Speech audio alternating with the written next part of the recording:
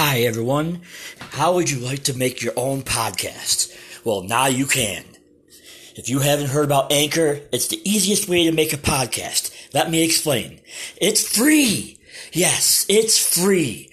There's creation tools that allow you to record and edit your podcast right from your phone or computer. Anchor will distribute your podcast for you so it can be heard on Spotify, Apple Podcasts, and many more. You can make money from your podcast with no minimum listenership. It's everything you need to make a podcast in one place. And it is free and it is awesome. And welcome back to another episode of Sports Talk with Matt and Fred.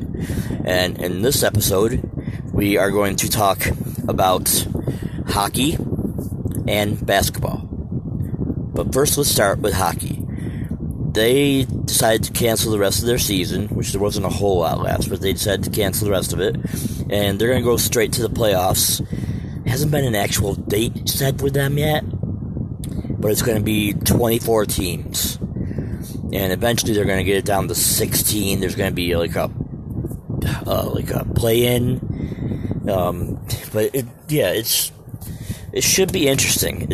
And I'm a Sabre fan, and the Sabres can't even get in a 24-team one. They end up being like 25th, 26th. So yeah, it's really aggravating. But enough about that.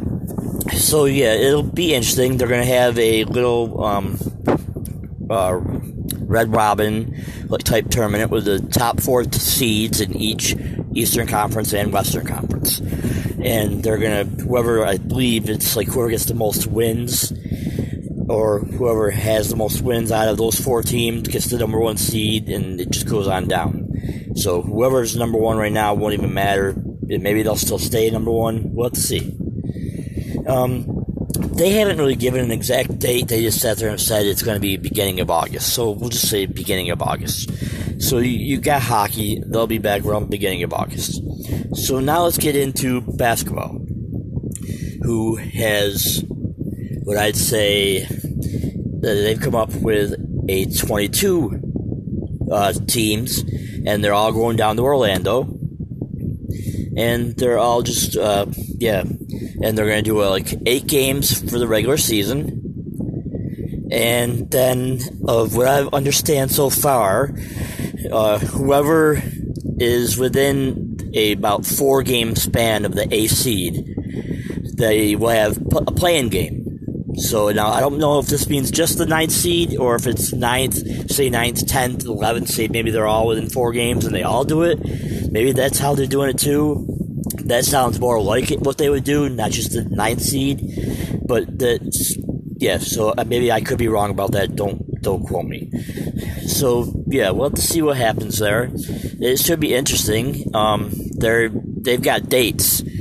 I know August 16th and I think 17th is the play-in games, depending on what happens. Like the Eastern Conference, the only way they're having a play-in game is if Washington can stay within 4 games of Orlando, who has the final spot right now. So we'll have to see what happens. But if they don't, and they end up further out, then there will be no play-in game for the Eastern Conference. The Western Conference, I think there is a good chance we'll see the play-in games.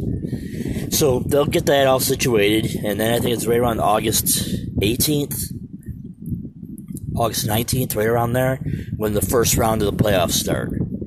I have it written down too. And hold on, while I'm talking to you guys, let me see if I can find it. Let's see. Yeah. Let's see what we got here. Sorry, everyone. I'm just trying to figure this out. I want to give you the exact amounts for when the actual dates are. So let's go to, is it right here? Is this it? Alright.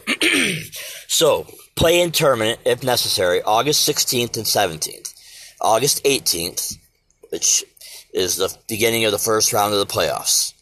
And, first round of the playoffs. So, then September 1st would be second round of the playoffs.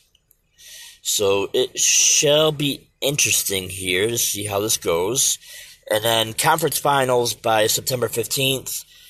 And then, let's see, then you have the finals. And they're hoping to have the finals done.